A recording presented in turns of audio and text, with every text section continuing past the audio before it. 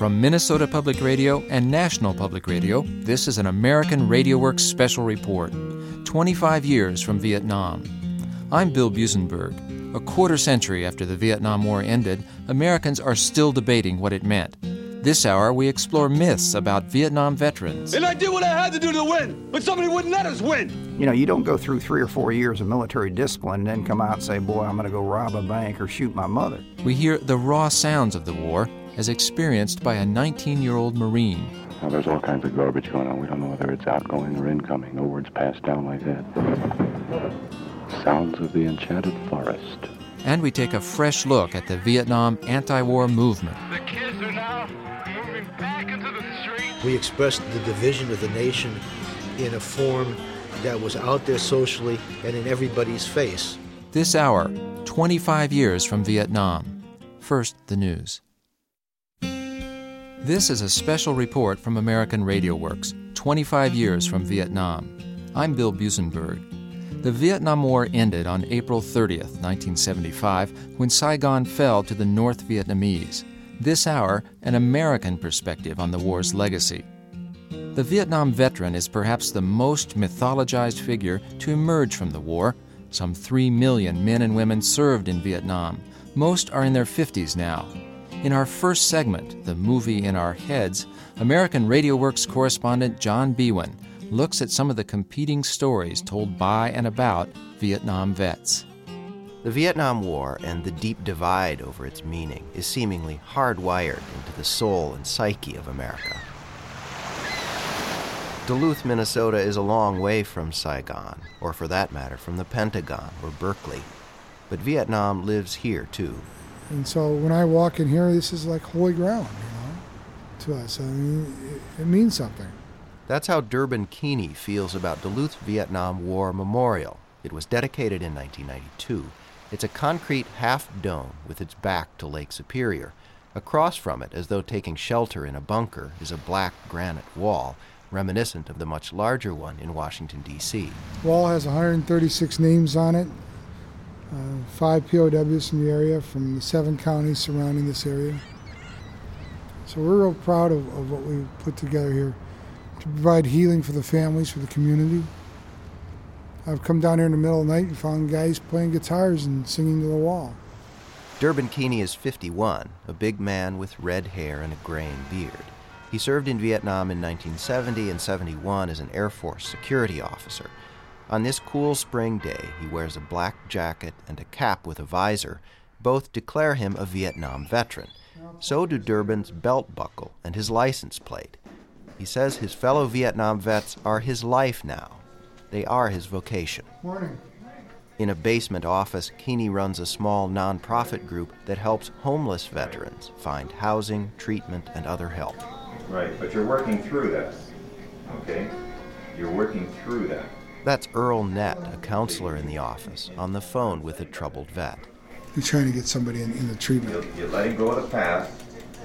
So if you're going to rise above all those other issues. The vet on the other end of the line may need to let go of the past, but Durbin Keeney says he couldn't do it. In the 1970s and 80s, he worked in insurance and other business ventures, trying to forget the war. Everything changed a few years ago, he says, when he finally faced his own Vietnam memories. There are times that I guarded the Blackbird, and the Blackbird would take off after the Freedom Birds at night. Freedom Birds took troops home. The Blackbird was where the soldiers who were killed were taken out. And the hardest thing that I've always dealt with, is what we call survivor's guilt. I made it and somebody else didn't. I know now why. I believe very firmly that there's rhymes and reasons why some of us survived and some of us didn't. Some of us from different states in our survival, because that's allowed me to do what I'm doing today. I'm Tom Morgan. I teach Russian language, Russian literature, Russian history, and peace studies here at the College of St. Scholastic in Duluth. At 55, Tom Morgan looks the part of the college professor, tweed jacket and round wire-rimmed glasses. He grew up in Duluth. He graduated from the local University of Minnesota campus before enlisting in the Navy and going to Vietnam in 1968. The walls of Morgan's small office are covered with photos, posters, and flyers, almost all of them having to do with Russia, Morgan's academic field. If there is any reference to your background as a Vietnam veteran in the office, I'm not seeing it. Well, neither am I. It was definitely an important and a defining moment in my life, and it has shaped me. But I continue to grow and expand and look forward. In fact, though, Morgan does carry Vietnam with him. In midlife, he's become a peace activist of sorts. First of all, I saw people get blown apart, and that would get anybody to begin to question, the value of any war. A couple of years ago, Morgan worked to defeat a plan to park a World War II-era battleship in the Duluth port as a tourist attraction, a project Durbin Keeney actively supported. Morgan objected that the ship would glorify war. He says his anti-war convictions grew straight out of Vietnam. I didn't know what to think about this war, but I was, fairly patriotic and still am. This country is a pretty wonderful country. Because I couldn't make up my mind or didn't really have a clear understanding, I just went along with it. Because we're all against communism, aren't we? It took a while for me to understand the futility and the hopelessness of that situation. Vietnam, Vietnam, Vietnam, oh no. Vietnam, Vietnam, I didn't want to go. Morgan and Keeney are just two veterans with two very different ways of fitting Vietnam into their lives. Unlike the rest of us who struggle over the meaning of that war, veterans have the added experience or burden of watching politicians, the news media, and the makers of popular culture tell their story. One recurring image is that of the violently unbalanced Vietnam vet. The movies have churned out many such characters, like Robert De Niro's Taxi Driver. Listen, you fuckers, you screwheads. Here's a man who would not take it anymore. A man who stood up against the scum, the cunts, the dogs. Of course, some Vietnam veterans are mentally ill.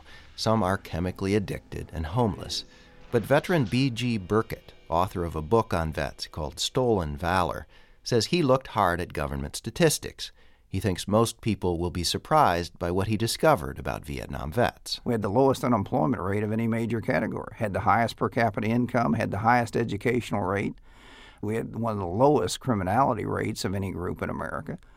You don't go through 3 or 4 years of military discipline and then come out and say, boy, I'm going to go rob a bank or shoot my mother. Another stock Hollywood character is the gung-ho Vietnam soldier turned veteran with a grudge. You think Rambo was the only guy who had a tough time in Vietnam? He killed a police officer, for Christ's sake. You're goddamn lucky he didn't kill all of you. The grudge is usually directed toward the anti-war movement and a government that didn't wage an all-out attack. And I did what I had to do to win, but somebody wouldn't let us win. So the loss of the war is attributed to something that happened here on the home front. Jerry Lemke is a Vietnam veteran and a sociologist at Holy Cross College. We were sold out by liberals in Congress who wouldn't fund the war and who wouldn't approve the military strategy that we needed to win the war. And we were stabbed in the back by the anti-war movement in the streets that demoralized our soldiers in Vietnam and gave aid and comfort to the enemy that we were fighting against. Lemke says that's the dominant opinion expressed by Vietnam vets in the movies, but it's not Lemke's view. He says most vets he knows don't feel that way either, nor did most of the GIs he knew in Vietnam. He served as an Army chaplain's assistant in 1969. The unit that I was assigned to at that time, I would say most of the men there couldn't wait to get home to join the anti-war movement. The prevailing opinion was that the people at home who are protesting the war are right. They're on the right side of this issue, and we're on the wrong side. B.G. Burkett had a very different experience.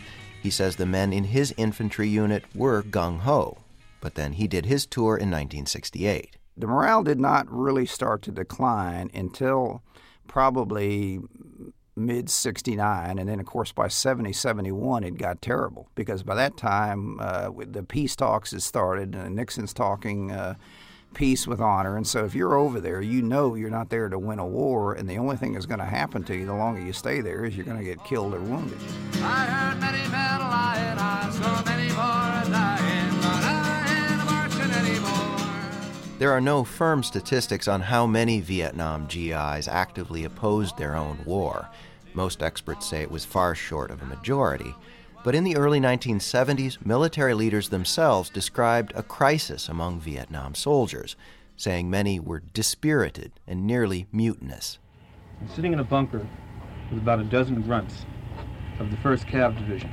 Journalist Richard Boyle made this recording at a military base in South Vietnam in October 1971. Last night, they were ordered to go into night combat assault. Several of the men refused to go, and none of the 15 on the patrol wanted to go. That's what they'll have to get down to. They'll have to court-martial the whole company. The soldiers told Boyle they were objecting not only to what they saw as a suicidal mission, but to the war effort itself. They said their commanding officer wouldn't let them wear T-shirts with peace symbols. He calls us hypocrites because we wear peace signs. Yeah. Like if we wanted to come over here and fight. I always did believe in protecting my own country if it came it came down to that. See, I'm over here fighting a war for a cause that means nothing to me. Historians say so-called combat refusals became increasingly common in Vietnam after 1969. GIs also expressed their opposition to the war in underground newspapers and coffeehouse rap sessions. Some wore black armbands in the field.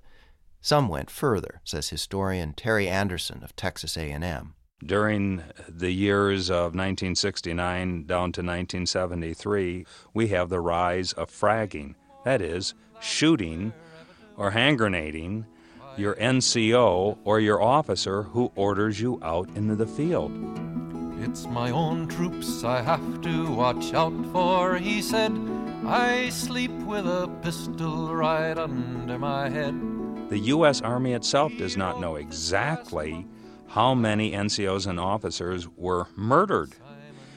But they know at least 600 were murdered, and then they have another 1,400 that died mysteriously. Consequently, by the early 1970s, the Army's at war not with the enemy, but with itself. Of course, the vast majority of Vietnam GIs carried out their orders and came home. A large crowd gathers at Kelly Air Force Base in San Antonio to give a very special welcome home to some very special people. At the end of 1966, a Universal Studios newsreel described the return of wounded Vietnam soldiers. President Lyndon Johnson and his wife Lady Bird greeted the men. The President expresses the gratitude of a grateful nation. By the end of the war, there was not much sunny talk of a grateful nation.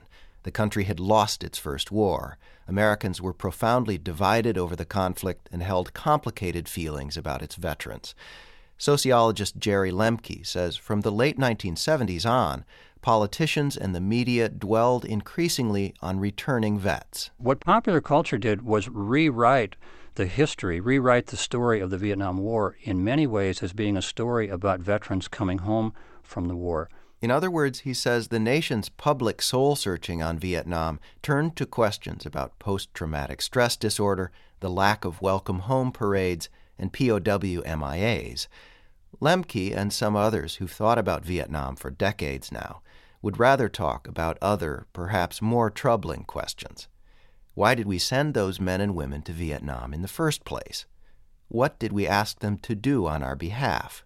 Historian Marilyn Young of New York University says Americans have a big stake in not thinking too hard about those questions. And insisting that the United States, founded in freedom, pursuing freedom and liberty for all throughout its history, that story of America is salvaged. And it's a good deal to give up. It's a lot to give up to reckon with the actual history of any country and what it's done in the world and what any government has done abroad and to its own people. And I think people don't want to give up the simple story because it's a nicer story. And it always has a happy ending.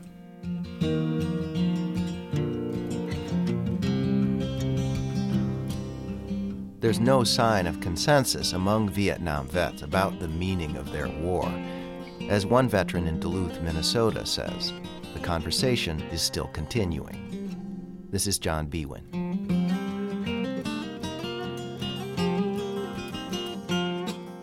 Coming up, a portrait of the war based on recordings made by a 19-year-old Marine. I'm Bill Buzenberg. You're listening to 25 Years from Vietnam, a special report from American Radio Works and NPR, National Public Radio. You're listening to a special report from American Radio Works, 25 Years from Vietnam. I'm Bill Buzenberg. Michael Baranowski was a 19-year-old Marine when he landed in Vietnam in 1966. He brought a reel-to-reel tape recorder with him and used it to record audio letters to his family back in Norristown, Pennsylvania. Baranowski was killed in 1967. His friend and fellow platoon member, Tim Duffy, found those tapes a few years ago. Our next segment was produced by Christina Egloff with Jay Allison. The Vietnam Tapes of Lance Corporal Michael A. Baranowski. Every death is a tragedy, and I don't buy into any given death was more tragic than the others, okay? But in this, of all the 58,000 tragedies, this is one that's very close to me.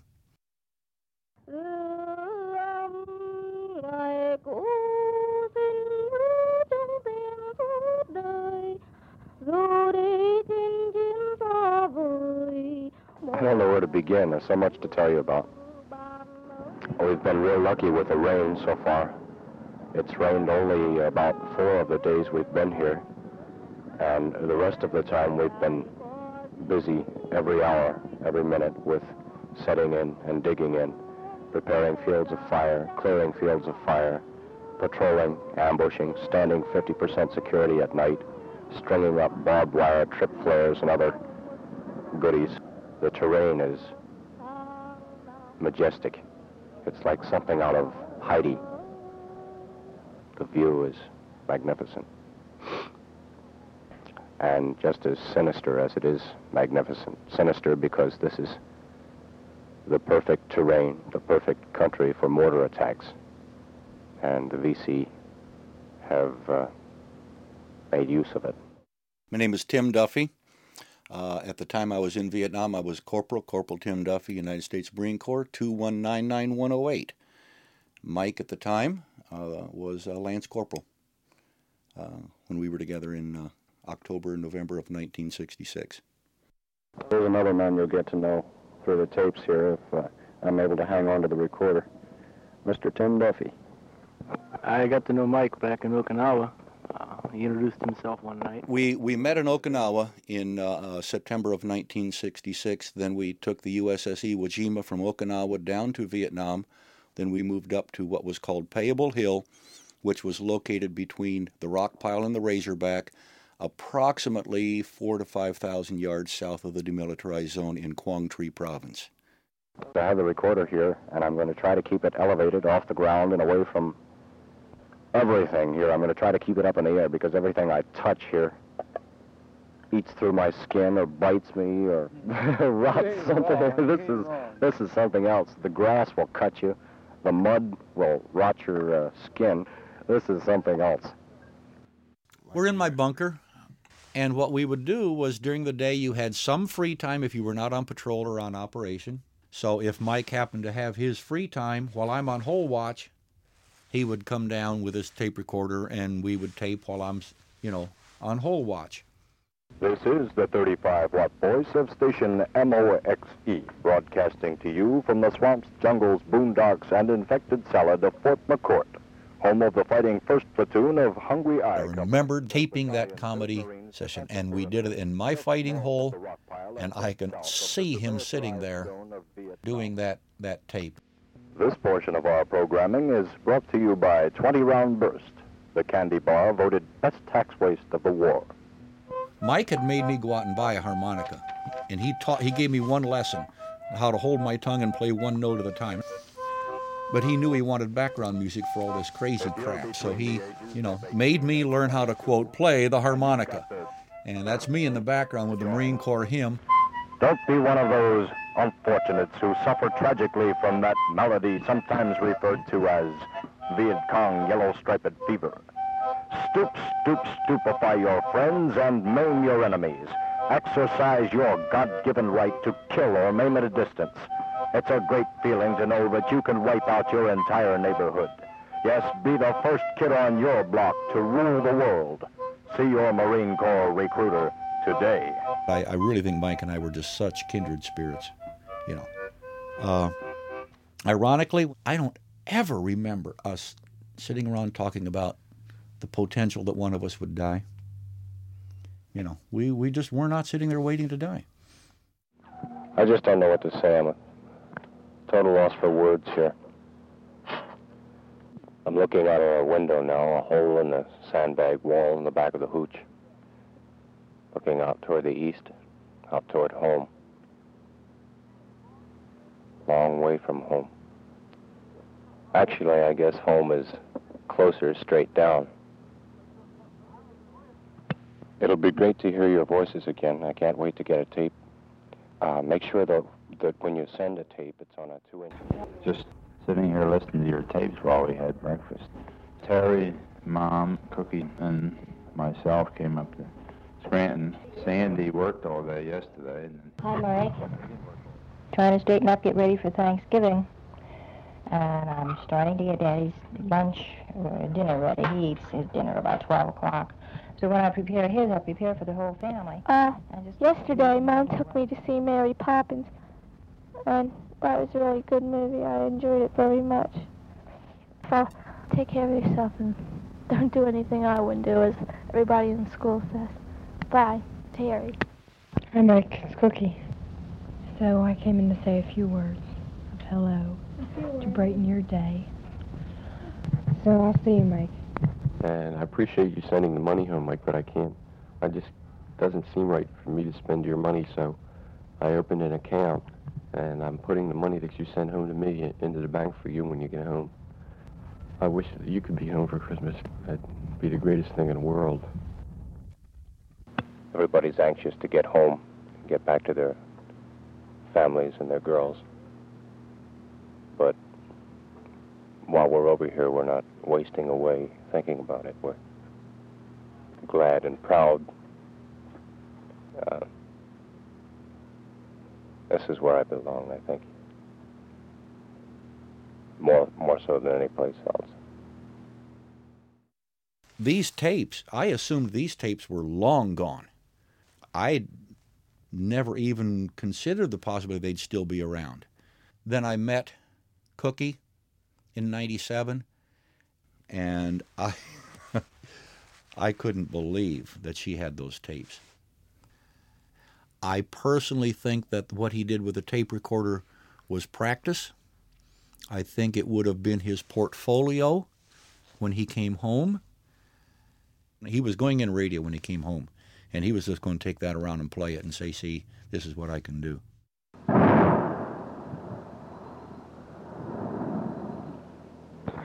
The rest of the tape here on this side are sounds as they recorded them when they called 100% alert, which is pretty rare.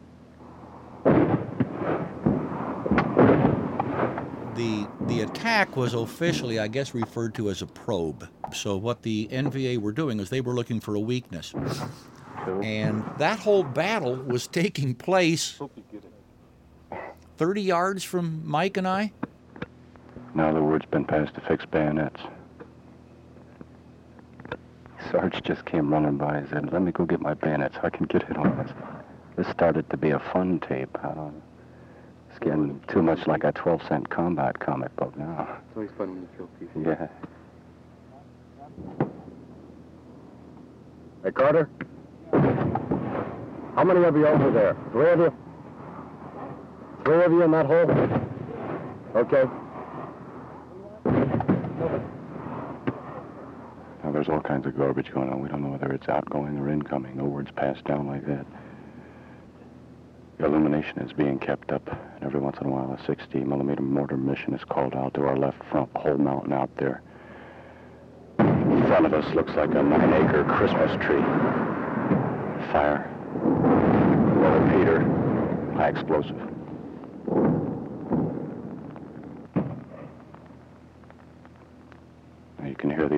illumination being kept up there.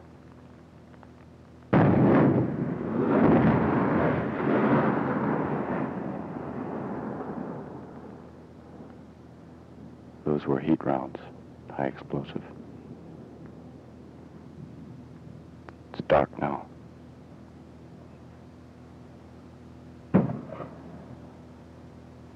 We're waiting for the illumination to go off. That's a hairy thing. Hairy feeling. Sitting there in the dark with all that stuff going on.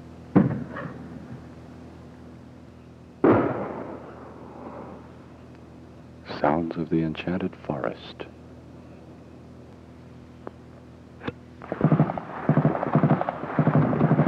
Oh, Jesus. That's too close.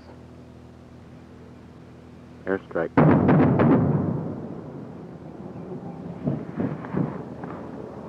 Wipe napalm all over that place. Look at that. You're in the Pepsi generation. I don't see any indication of fear in his voice. We didn't know but what we were going to have to grab our rifles and M14 and grenades and have at it, because if they'd have broken through that point, then we were going to be in an all-out hand-to-hand combat. And that very potential, there was no way I could have stood there and did what he did. Now it's dark, quiet. Everything's been quiet for about 15 minutes now. I was just crouching down in the hole there, talking to a hand grenade. I thought it was the microphone. I realized what I was doing. And the rain's just on time. Now it'll rain the rest of the night.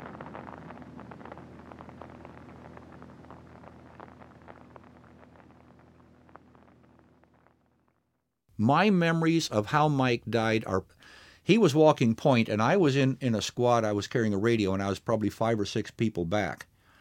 And we were moving alongside of a Vietnamese village, and the village was deserted. And I heard one shot, which we knew was not an M14. We knew it wasn't one of ours.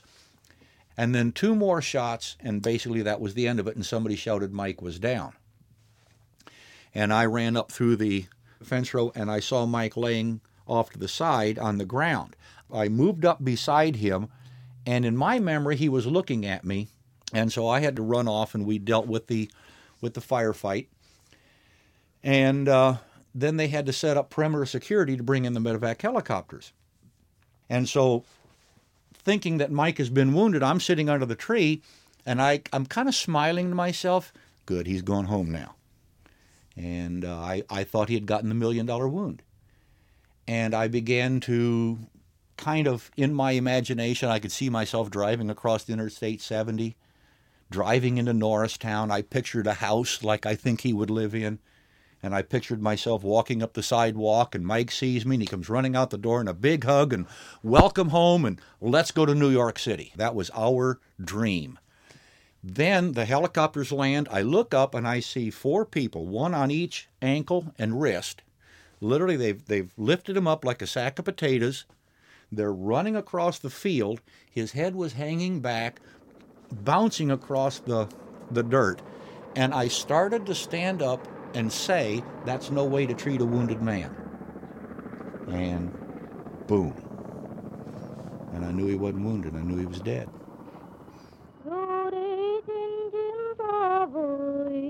Mỗi lần đọc thư bạn ơi có nhớ tôi không cất một nỗi kính lòng. If you were to take me back to the beginning of it and say, okay, now here's how it's going to end, are you sure you want to do this? I think I'd still have to say, yeah, I want to do it again. And it's not the war, it's not the cause, it's not Vietnam, it's just the kind of love that you get in such a short, intense period of time.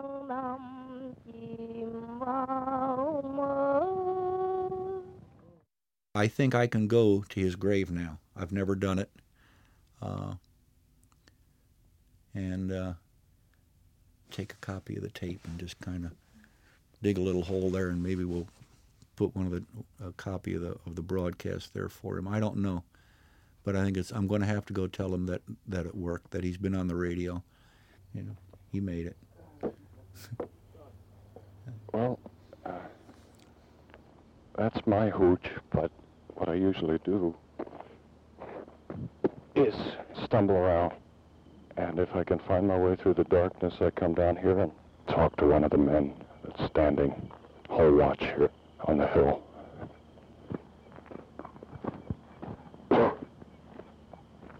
Who's here?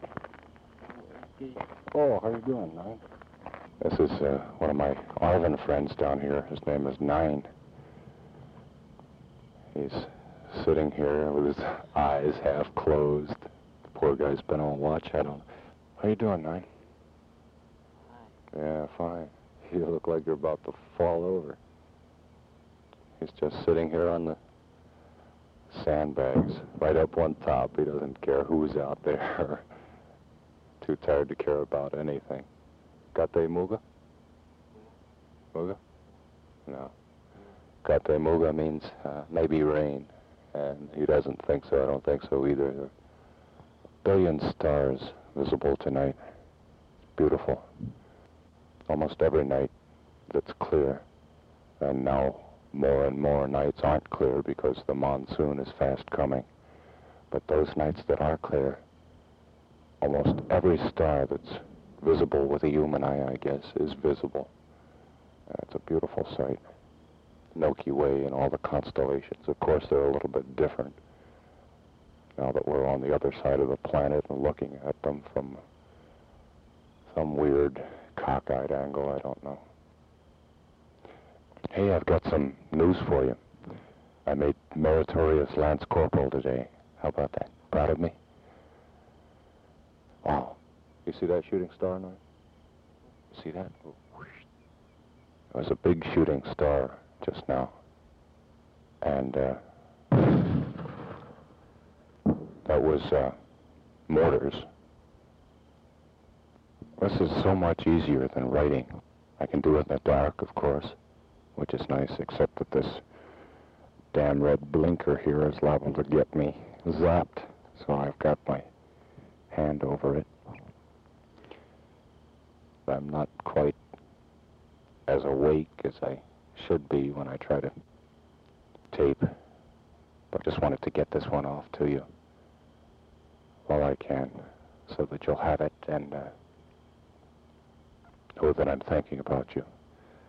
I think about all of you and miss you so much every day. You just don't have any idea, Mom and Dad, Cookie, Sandy and Terry, how good it was to hear your voices again.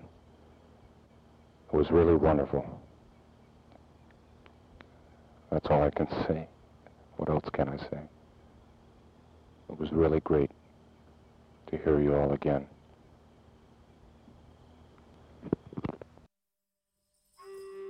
The Vietnam tapes of Lance Corporal Michael A. Baranowski was produced by Christina Egloff with Jay Allison as part of the series Lost and Found Sound. Still to come, a fresh look at the Vietnam anti-war movement. This is 25 years from Vietnam, a special report from American Radio Works and NPR, National Public Radio. For more on the Vietnam War, visit our website, AmericanRadioWorks.org. You'll find photographs of some of the people in this report and an account by a veteran and poet not included in this radio special. You'll also find reports by Deborah George and Daniel Zwerdling on the war's legacy in Vietnam. All that plus the complete audio of this news special at AmericanRadioWorks.org. Lost and Found Sound is produced by the Kitchen Sisters, Davia Nelson and Nikki Silva, and Jay Allison, in collaboration with NPR, with funding from the Corporation for Public Broadcasting, the National Endowment for the Arts, and the National Endowment for the Humanities. Major funding for Revisiting Vietnam is provided by the Stanley Foundation, and major funding for American Radio Works is provided by the Corporation for Public Broadcasting and the Florence and John Schumann Foundation, with additional support from the John D. and Catherine T. MacArthur Foundation. American Radio Works is the national documentary unit of Minnesota Public Radio, in cooperation with NPR, National Public Radio. I'm Bill Buzenberg. This is a special report from American Radio Works, 25 years from Vietnam. By the mid-1960s, as the war in Vietnam escalated, so did tensions in the United States. In our final segment, journalist Sandy Tolan explores the Vietnam anti-war movement and its impact on America. Ladies and gentlemen, Country Joe McDonald. Well, come on, all of you big strong men. Uncle Sam needs your help again. Got himself in a terrible jam way down yonder in Vietnam. Put down your books and pick up a gun. We're gonna have a whole lot of fun. And it's 1, 2, 3. What are we fighting for? Don't ask me, I don't give a damn. The next stop is Vietnam. The protesters and the proponents of U.S. involvement in Vietnam have had 3 decades to reflect on what they were fighting for. For the children born during that time and after, the war and the war at home over Vietnam is as distant as World War II was for their parents. When I first got here to Berkeley, I was like, oh, this is where it all happened. This is so cool. 4 students sit on a cement cube at the University of California campus, a cradle of the anti-war movement. As I wait here for a veteran of the movement, these students from the School of Public Health try to imagine what the campus was like before they were born. The first images that come to my mind are just rallies, people standing on podiums and big posters saying, out of Vietnam, and flashing images of Kennedy and Nixon and just young boys going away. These are things that I've seen on movies. This is what I've grown up hearing about the Vietnam. Yeah, Forrest Gump movies. My parents. And I think our generation doesn't even know what war is anymore. We have no conception of what it is for just random people to be killed. I hear a voice behind me and turn around. It's the guy I've been waiting for. You all are students here? Graduate students. It's so striking. Deep lines carve into Michael Rossman's face. The students look suddenly shiny, faces smooth, eyes clear.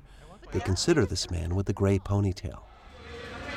We divided the nation. We expressed the division of the nation in a form that was out there socially and in everybody's face. Later, in an off-campus coffee house, Michael and I go over some of the history.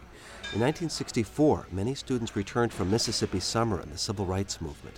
The next year in Berkeley, Vietnam Day and campus-wide teach-ins kicked off years of protests. By 1967, frustration and rage at an escalating war brought more radical protest. Activists tried to shut down the draft process at the Oakland Induction Center. Violent conflict filled the streets and the television screens. Here come the Oakland police, pushing against them all. It wasn't polite protests. Thousands of kids were getting beat and gassed in the streets. And the numbers kept increasing, and then they started shooting kids dead. From the perspective of those who wanted to persecute the war successfully, it fatally divided America's will. It's always the old to lead us to the wars, always the young to fall. Now look at all we've won with the saber and the gun. Tell me, is it worth it all? The official history of the anti-war movement reads something like this. The protests in the street helped slow the war, end the war, and the government's resolve to continue fighting. Yes, I even killed my brothers and so many others, but I ain't marching anymore. But was it really that effective? Anti-war protesters had a higher negative public favor quotient, according to all the polls, than the John Birch Society and the Ku Klux Klan.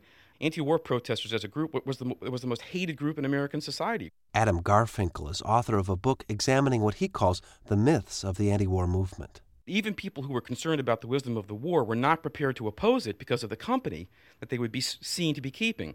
People flying the Viet Cong flag, people using obscenity and vulgarity, people doing things that were blatantly anti-patriotic. Still, by 1968, the protests appeared to be making an impact. In March, in the wake of a strong showing by anti-war presidential candidate Eugene McCarthy in New Hampshire, President Lyndon Johnson stunned the nation. I shall not seek, and I will not accept, the nomination of my party for another term as your president. Yet if anti-war protesters took the credit for toppling LBJ, they would soon be assigned blame for what followed. Chicago, August 1968. It had already been perhaps the most divisive year in America since the Civil War. In January, the North Vietnamese Tet Offensive had shattered American illusions about a quick end to the war. 2 months later, Martin Luther King was assassinated in Memphis. 2 months after that, Bobby Kennedy was shot down after winning the California Democratic primary. And then at summer's end came the Democratic Convention. So, ladies and gentlemen, I am proud to present to this convention the name of Hubert Horatio Humphrey as nominee for the President of the United States. Humphrey! Humphrey the fascist pig! The truck is spraying a gas. The kids are now moving back into the street. They are fighting and pushing. The indelible image from Chicago was not Hubert Humphrey accepting the Democratic nomination, nor the efforts to insert an anti-war plank into the party platform. It was the picture of enraged young people coming up against the defenders of law and order. As some youths taunted the police, the cops waded into the crowds, clubbing some demonstrators into unconsciousness. I have my eyes against the burn, and I'm going to... A fact-finding commission called it a police riot. Yet soon, bumper stickers began to appear. We support Mayor Daley and the Chicago police. The backlash was in full swing.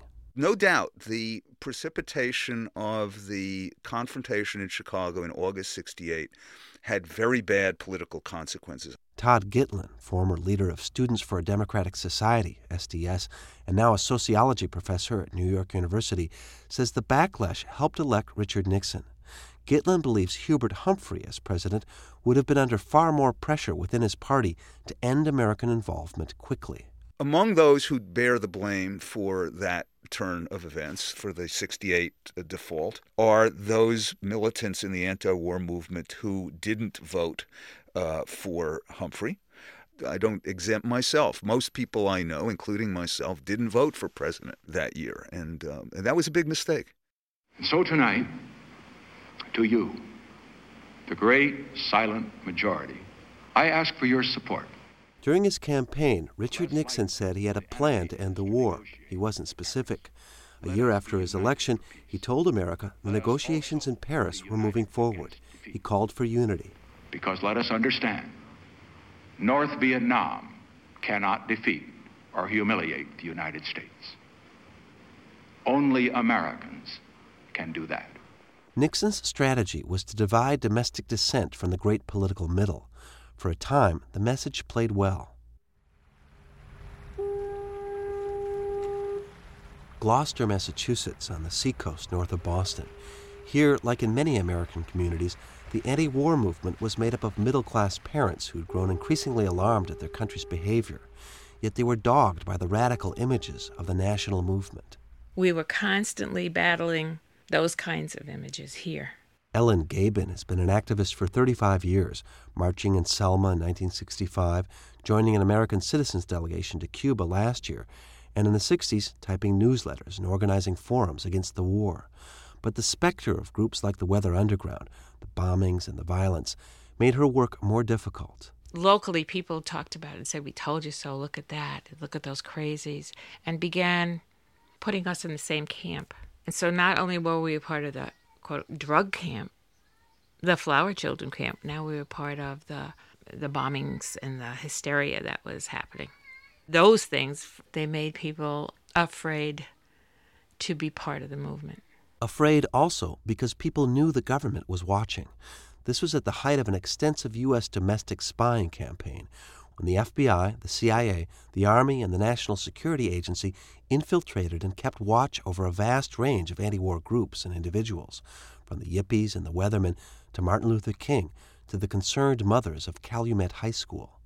In Chicago alone, of the several thousand demonstrators at the convention, an estimated 500 of them were government agents, informants, and provocateurs. We were much closer to the McCarthy era than anybody is now. Joe McCarthy, even though we were doing perfectly legal things, what our Constitution said we could do. But yet there was that element of fear that they could come for us at any time. But in the conservative core of the town, among the sons and daughters of the fishermen, the call for honor and duty was answered. I was in high school in the 60s, and we knew that our neighborhood friends, once graduating from Gloucester High School, were going to Vietnam. Lucia Amaro was born and raised in Gloucester. At Good Harbor Beach, we sit on a dune on a cold, windy April day. Close friends, friends that you grew up with, next-door neighbors. It just seemed as though the neighborhoods were clearing out of all these young guys that we played with, we played basketball with, we played kick the can in the middle of Granite Street with. 11 Gloucester families lost men in Vietnam. Lucia knew 10 of them. Sammy Piscatello lived 2 doors down, and Frank D'Amico, and her best friend, Mattie Amaral. He went into the Army, and he didn't come back. As 1968 came and the protests built, Lucia watched and stayed away. I was never a supporter of the war, and I never objected to the war. My stand was to support my brother, to support my cousin, and we were brought up at home doing dishes in the kitchen, singing Kate Smith, God Bless America, flag waving. My mother would have never thought to keep her son home from Vietnam. She had friends who demonstrated, friends who escaped the draft by going to Canada. But Lucia, who now works with veterans for the city of Gloucester, also recalls how her brother Anthony and her cousin Ricky were spurned by some people when they came home from Vietnam. They were young guys, and they were family, and I loved them, and how could they be doing this to them? But if the excesses of the anti-war movement turned so many people off, so did the response.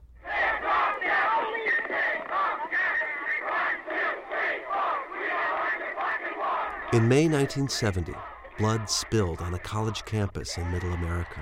People started throwing rocks, and all of a sudden they started kneeling. We knew they were going to shoot, so we started running. Somebody call for an ambulance! Get an ambulance up here! Get more ambulances! Get on! There's people dying down there! Get an ambulance up here! 4 students were shot dead by National Guardsmen at Kent State in Ohio. This was, for many, the ultimate sign of the war at home. Why they had live ammunition, I don't know. Colonel Walter B. Russell and his wife Nancy had long been part of the silent majority.